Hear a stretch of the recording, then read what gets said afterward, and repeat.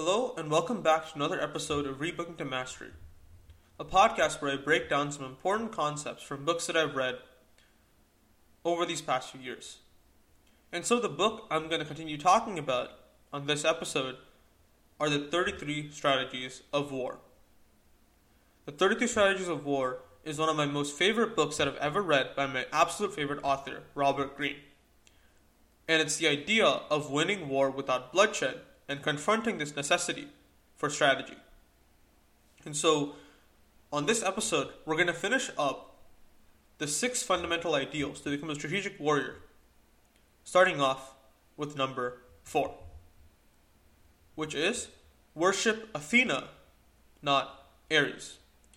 So if you remember from the previous episodes that talked about the necessity that war is ultimately not something that is based on showing up with a sword or a weapon of choice and hacking your way through whichever army you choose to, but rather the wisdom, the psychological warfare, the art of war itself. That's what this principle focuses a lot on. So, it's the idea of focusing on this wholehearted rationality and pragmatism. This idea of entering the battlefield when the battle is over and having won without bloodshed. The idea of blending a sense of philosophy into this war idea, blending a sense of wisdom, and attributing the battles you may need to fight into a blend of philosophy, wisdom, and a grand strategy at war, into an unbeatable blend of knowledge of the enemy's movements and understanding and self-awareness of your own self. We like to think that the wars that rage outside of us are the hardest fought and the most strongly won. But more often than not, it's the ones that we fight within ourselves that are the cause of many tribulations. And our mind is the thing that betrays us the most, more than any other person. Our mind is the thing. Until we direct warfare at our own self and become more self-aware, accepting and knowledgeable about our own self, the hardest battles will be fought within the planes of your own mind. And it's important to understand that. And it's important to focus on this rationality and pragmatism to kind of catalyze the benefits and change you want to create within yourself. And that leads into the next idea, which is elevating yourself above the battlefield.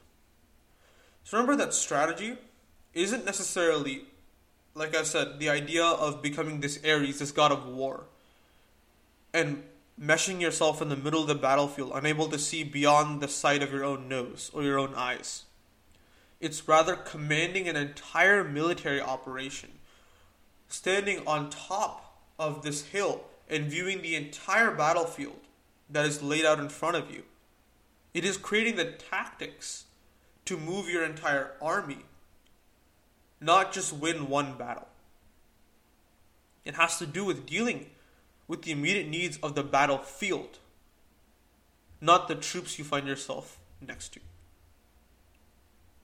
If you can keep these goals, these ideas, these thoughts in your mind, you can easily decide when it's necessary to fight and when it's necessary to walk away.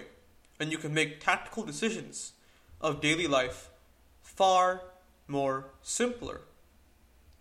Because you have these North Stars, you have these ideologies, you have these thought processes that define your waking moments. It's not pursue this unrelentlessly. It isn't necessarily that. It's more promoting awareness, promoting this idea that you have these goals, these initiatives, and that requires you to elevate yourself above the battle that you're facing right now and look at the war effort that surrounds the entire battle that you fight right now. It's not an attempt to push away the battle. It's not an attempt to repress it, but rather to provide perspective and even ask yourself if this battle needs to be fought. Does it really contribute to your goals? And that's the idea of elevation. The final one is spiritualizing your warfare. As mentioned before, the greatest battles are fought in your own head, especially if you have gotten some degree or measure of power. And so it is important that you must declare unceasing warfare upon yourself. It is important that you must direct as much energy onto yourself, far more than you release outside. Because if you master yourself, if you attain a sense of self-discipline, then it is impossible for you to be shaken. Very difficult, rather. Not impossible, but very, very difficult for you to be shaken. You must welcome this combat. You must welcome conflict. And you must welcome it as a way to better yourself, to better your skills, to gain the courage, confidence, and experience necessary in order to fight on. And you are forging a warrior spirit. And the only way you're going to reach that place is through constant practice, constant challenges, constant falling down and getting back up. And it's important to acknowledge that strategy requires a different approach to life. It doesn't require the standard kind of a drifting leaf falling off of a tree kind of life. It requires a constant contact, a constant interaction between knowledge and experience. And if you achieve this in terms of strategy, this constant contact between increasing more inputs for increasing your knowledge and also increasing your inputs for experience, they both will feed off each other, and you'll become far more of a warrior, far more of a strategist, far more of a war fighter, not a battle fighter. Thank you so much for listening to this episode of Rebooking to Mastery. If you'd like to follow me on all platforms, I'm on YouTube, TikTok, and Instagram at Rebooking to Mastery. And if you like my content, feel free to drop me a follow on whichever platform you're listening to this on. Thank you so much, and see you guys next time.